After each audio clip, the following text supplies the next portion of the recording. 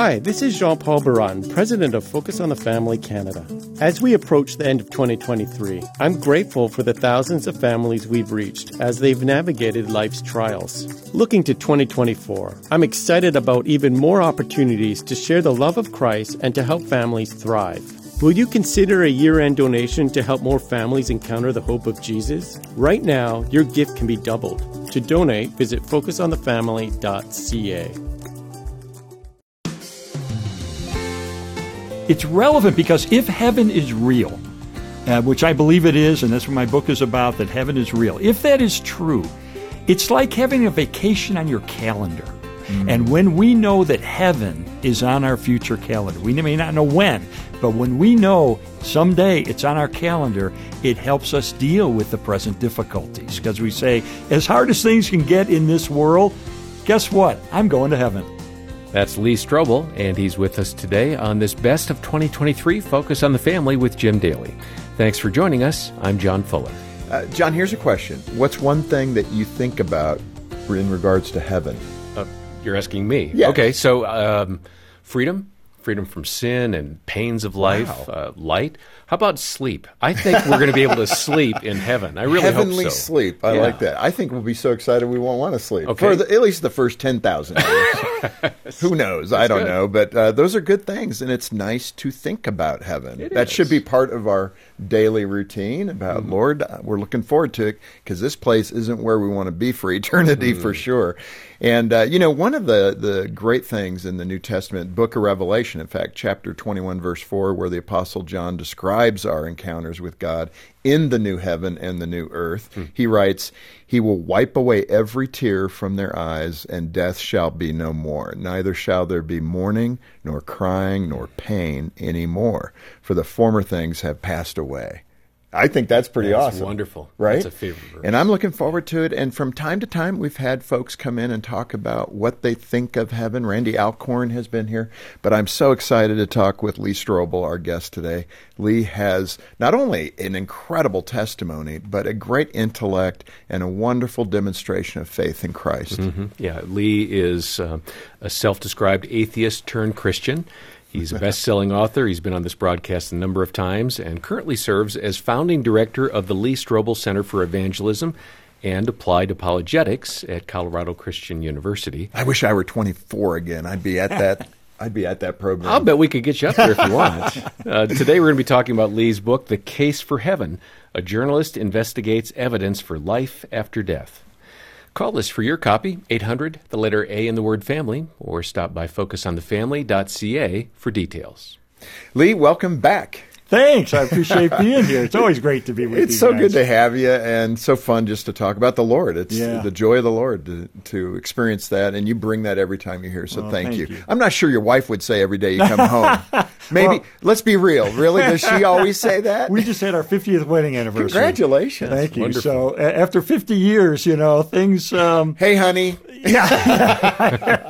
Let me ask you, some people listening may not know your background. So you wrote an incredible book, a bestseller, probably, a defining work that you did, and I'm sure everybody, it's like being a movie star and you're known as that character. What do they call that in Hollywood when that's what you're stereotyped as? Typecasting. Typecast, there you go. And you probably get a little bit of that, but The Case for Christ. Yes. And what's the 1 minute, 2 minute version of The Case for Christ and what the Lord did in your heart as an atheist? Yeah, I was an atheist. I was a journalist. My background is in journalism and law, so I was a skeptical type person. I lived Boo, a journalist. Boo. Yeah. Man, have they lost street cred or what? Oh, my goodness. I mean, since you left the profession, it went downhill. There you go. But hit it. I don't know what to say. But, I lived a very immoral life, a drunken, profane, narcissistic life, because I figured if there is no God, if there is no heaven, if there is no hell, if there is no judgment, if there is no ultimate accountability, then the most logical way for me to live my life would be as a hedonist, someone who would just pursue pleasure. So that's what I did. My wife was agnostic, didn't know what to think about God.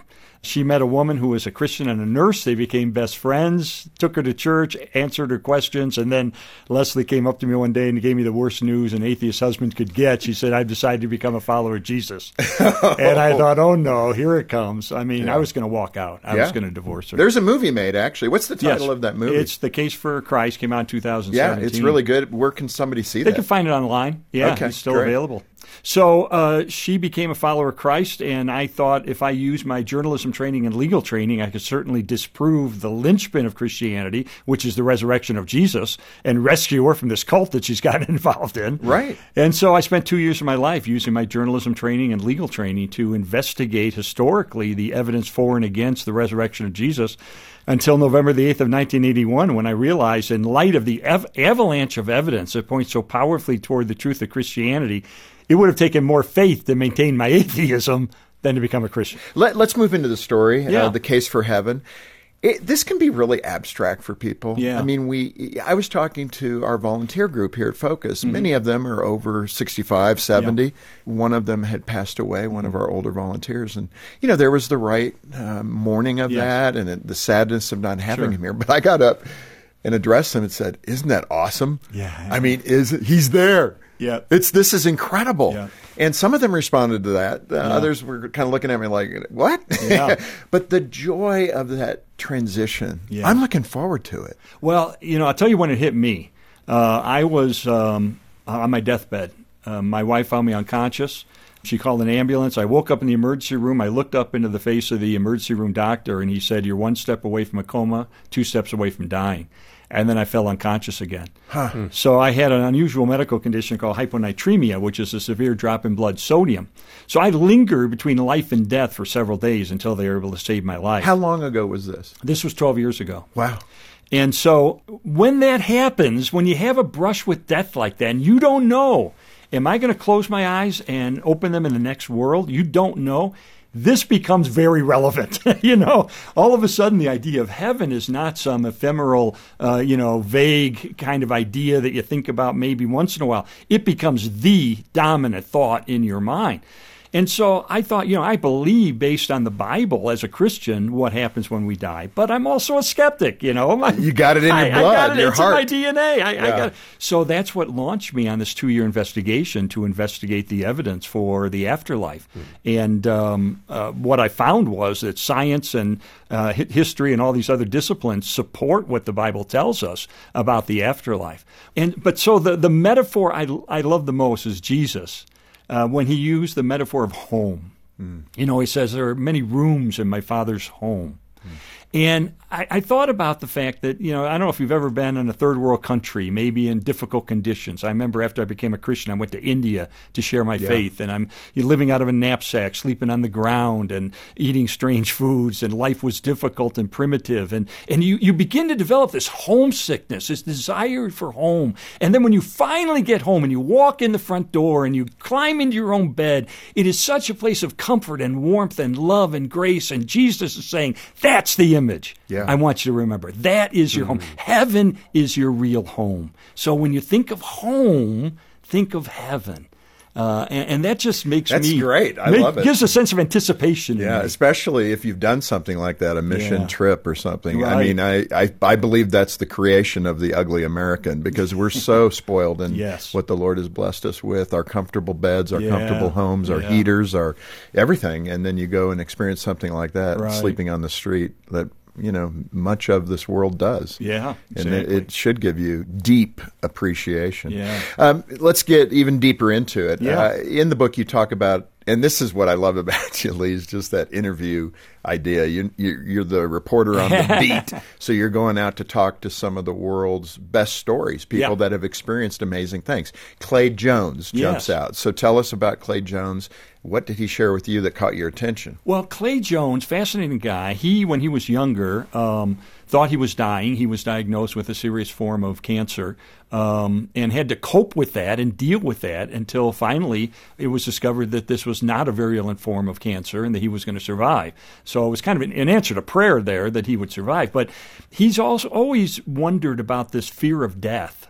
Which he had. And, he wrote a book called Immortal, which is about the fear of death. We all have it to some degree. In fact, Hebrews 2, verse 15 says that many people become slaves to the fear of death. Mm-hmm. Even King David feared death. And the Ecclesiastes tells us that eternity was planted in our heart. So there's something in us that wants to live forever, and that we fear this idea of dying prematurely and so forth.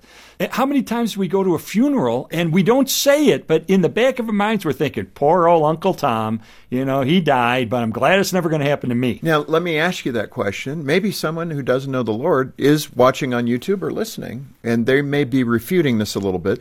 Why generally do all people of faith too, but people without faith, fear death? What is that fear in us? If it's all organic, let's go to the agnostic or the atheist side. If you know it's going to happen and it's scientific and it's all neurochemistry and, who cares? Right. Why do you fear it? Right. When I was an atheist, I thought that when I died, it was like the refrigerator going out, the light going out in the refrigerator when you close the door. Boom, it just goes out. It's just going to be like, you didn't exist for thousands of years, and you existed for a short period of time. Now you're just going to not exist again. So it's no big deal. But that's just ways that people are trying to mitigate it and make it seem like it's more palatable than it really is. We have an innate fear of death, and the only cure for it, according to the Bible, according to Hebrews, is Jesus. A robust view of Jesus who offers us hope, who offers us eternal life, who offers us heaven. That's our real hope. This Focus on the Family broadcast will continue in just a moment. John Avery Whitaker is an incredible guy, but have you ever wondered what makes wit wit? Find out in the new Young Wit book series from Focus on the Family. In book number 1, 9-year-old John Avery Whitaker moves to a new town, makes new friends, faces a new bully, and solves a 70-year-old mystery. Young Wit and the Trader's Treasure is available at focusonthefamily.ca. That's shop.focusonthefamily.ca. Financial Moments with Tom Copeland. Over the past 30 years, I've seen the finances of over 2,500 people. I've noted that when Christians spend more than they earn and accumulate debt, then their giving will decrease in order to pay their debts. These Christians are experiencing the truth of Proverbs 22:7. The borrower is servant to the lender, as the servicing of their debts takes priority over giving to God's work. The long-term solution is to learn God's perspective on debt and how to get out of debt. Here's some initial steps. 1. Develop and implement a budget to ensure that you spend less than you earn and use the surplus to pay down debt and give to God's work. 2. Study God's Word on finances so that you can avoid the many financial pitfalls that result in debt. And 3. Learn to be content with less. For more help, check out my workshop series titled Debt Reduction God's Way, available from BibleFinance.org. Thanks for listening to Focus on the Family. Let's resume now with the balance of today's programming. Lee, you have another, what sounded like a sad story, Ralph Lewis. What can we learn, and what did you intend for us to learn putting his story in the book? Yeah, here's a case of someone whose family went through a health crisis and really, through whatever you want to call it, providence or whatever, found recovery, and yet decided that, I just don't believe that there's a God, and I don't believe that there is a consciousness, that we're just computers, we're just neurons in brains that flash and so forth, and there's no real human consciousness involved. So I think there's a lot of scientists who come to the conclusion that we are just our brain. We have no consciousness. We have no soul. And so I went to a PhD in neuroscience from Cambridge University, Dr. Sharon Diricks, who wrote a book called Am I Just My Brain? And the conclusion of that book is no, you're not just your brain. You have a soul as well. We are a body and we are a soul, or a consciousness. And that explains a lot when we think in those terms. But a lot of people who are atheists and skeptics can't accept that because they're materialists. They believe only in that which we can touch. And so they say, well, we must just be our brains. No, there's something immaterial. That is a consciousness, the seat of our volition and our emotions and our identity is in our consciousness. And so why is that important? It's important because the Apostle Paul said to be absent from the body is to be present with the Lord. Jesus told the repentant criminal on the cross, today you'll be with me in paradise. That means there's really two phases to heaven. The first phase is called the immediate heaven or the intermediate state. That's when we die and our soul separates from our body and continues to live on, either in the presence of the Lord or separated from him in Hades. The second phase comes at the end of history when Jesus returns, when we are reunited with our resurrected bodies, when we go through final judgment, and then we spend eternity in a very physical heaven or a very physical hell. Yeah. So for that to be true, we must have a consciousness that survives our clinical death. And so I did a lot of research in that area to try to determine, can we have confidence that when we die, our soul continues to live on? Let me ask you this question related to the Cambridge professor. Yes. I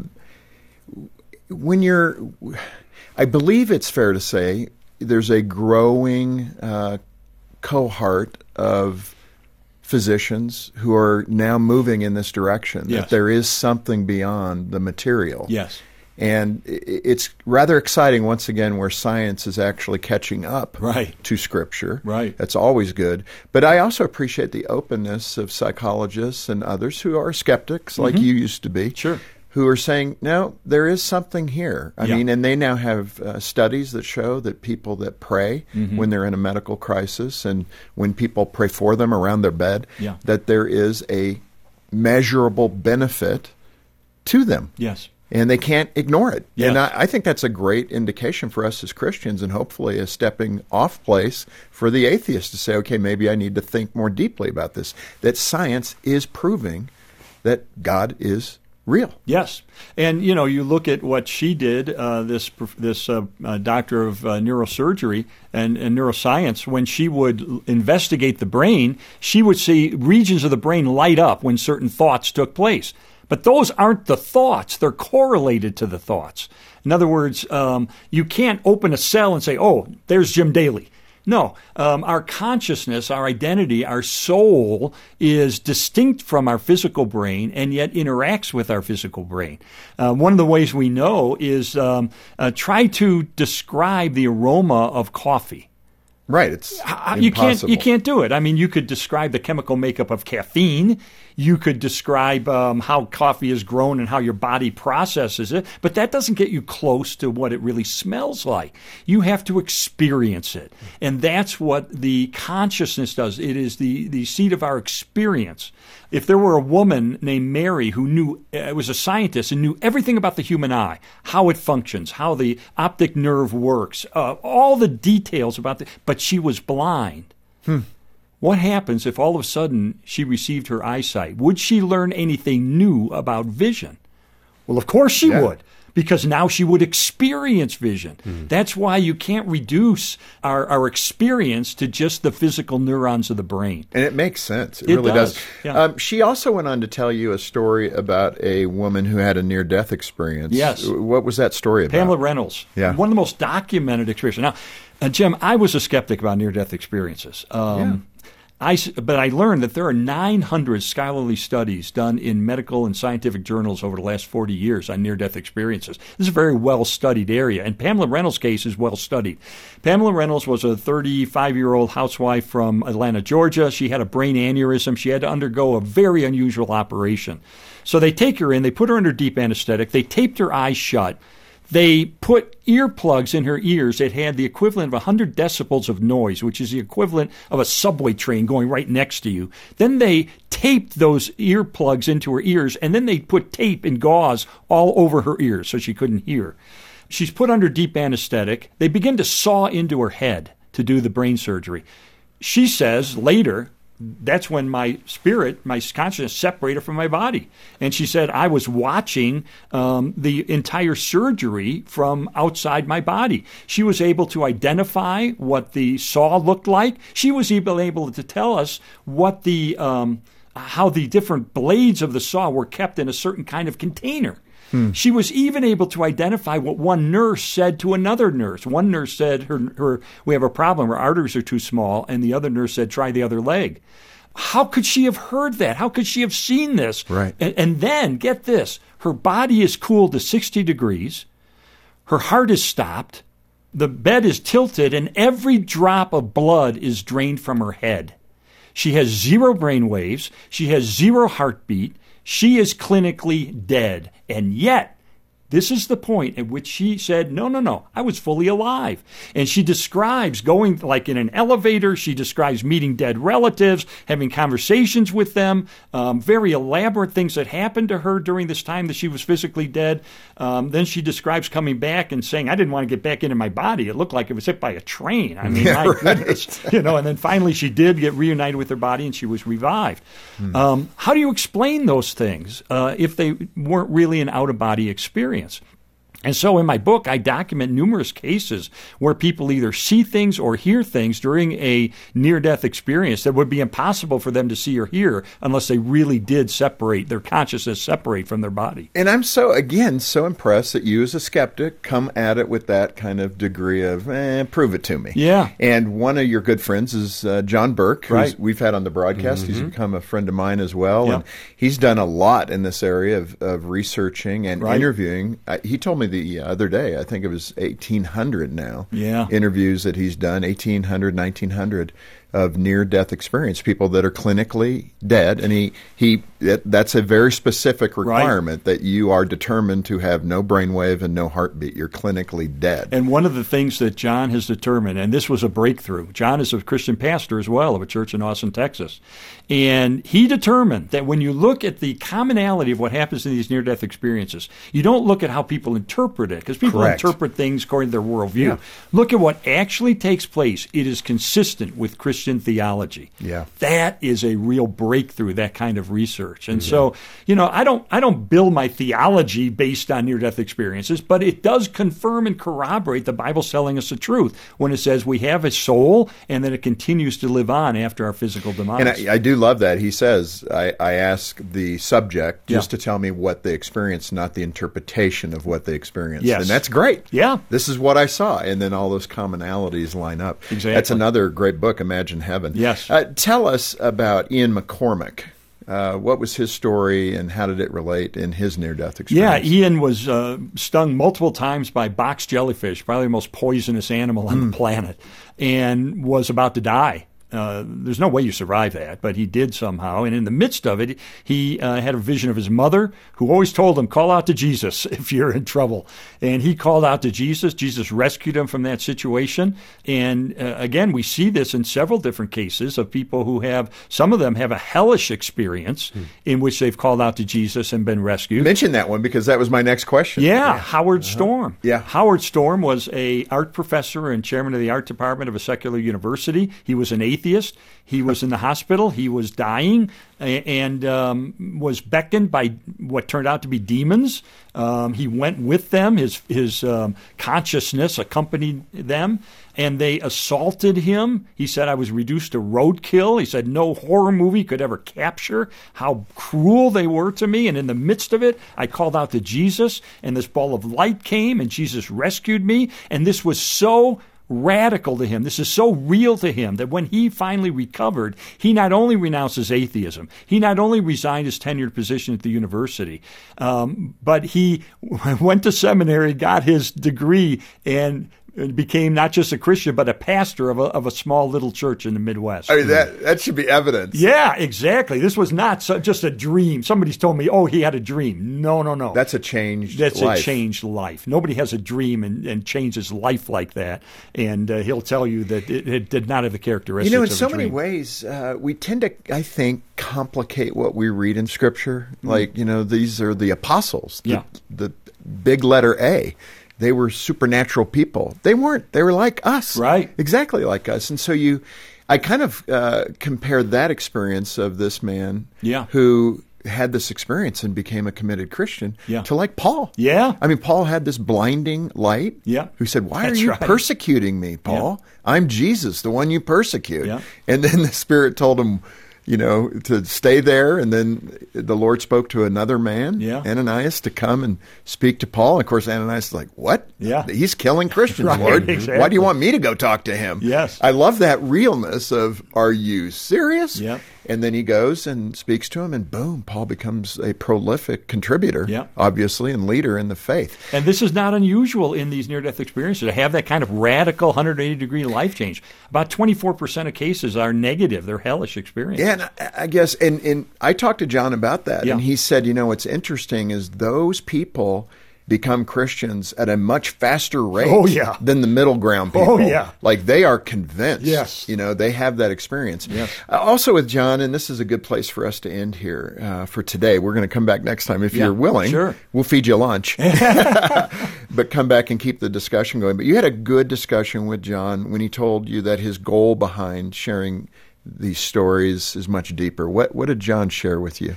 It's interesting. John, like me, is a very nuts and boltsy kind of person. He's an engineer, Yep. so he thinks in terms of logic and reason. And I asked him, what's your motive in doing this? What do you want to do? And he started to cry. Got tears in his eyes. He said, I just want people to know there is hope, there is redemption, there's eternal life, there's a life beyond this, that we can know it, that we can experience it with Jesus forever. And he has no other goal, as I have no other goal, other than to see people come into a life-changing and eternity-altering experience with Jesus Christ and to spend eternity with Him in heaven. Well, what a powerful conversation with Lee Strobel on this Best of 2023 episode of Focus on the Family. And there's so much more to come next time. I love what Lee had to say about heaven, and I find the topic to be fascinating and definitely something we should be talking about as followers of Christ. It should not be a taboo subject. Here at Focus on the Family, we want to help you have a strong, thriving relationship with Jesus. That's what it's all about. If you're not sure where to start, get in touch with us. We have wonderful staff who will listen, pray with you, and get you on a path toward healing and hope. Another solid place to start is Lee's outstanding book, The Case for Heaven. A journalist investigates evidence for life after death. And you can get a copy directly from Focus on the Family. And when you do, the proceeds go right back into ministry, which is so needed right now. In our culture, we've seen a year of overwhelming financial strains, social issues, global issues, and other pressures. People are hurting, and they could really use some hope and encouragement. Here at the end of the year is the perfect time to share the hope that Jesus Christ came to give. And you can come alongside those facing challenges and give families hope through your support of Focus on the Family. And thousands of people reach out to this ministry for help by phone, mail, and email. And couples with broken marriages, stressed out parents, so many others who need your help. Something we've stumbled upon really amazes us. Only a small percentage of our listeners contribute to the ministry, less than 1%. I think we can all do better. I know you and Dina support the ministry, Gene and I do. But I want to challenge you to stand in the gap for these families, people just like you who need answers and help in their various situations.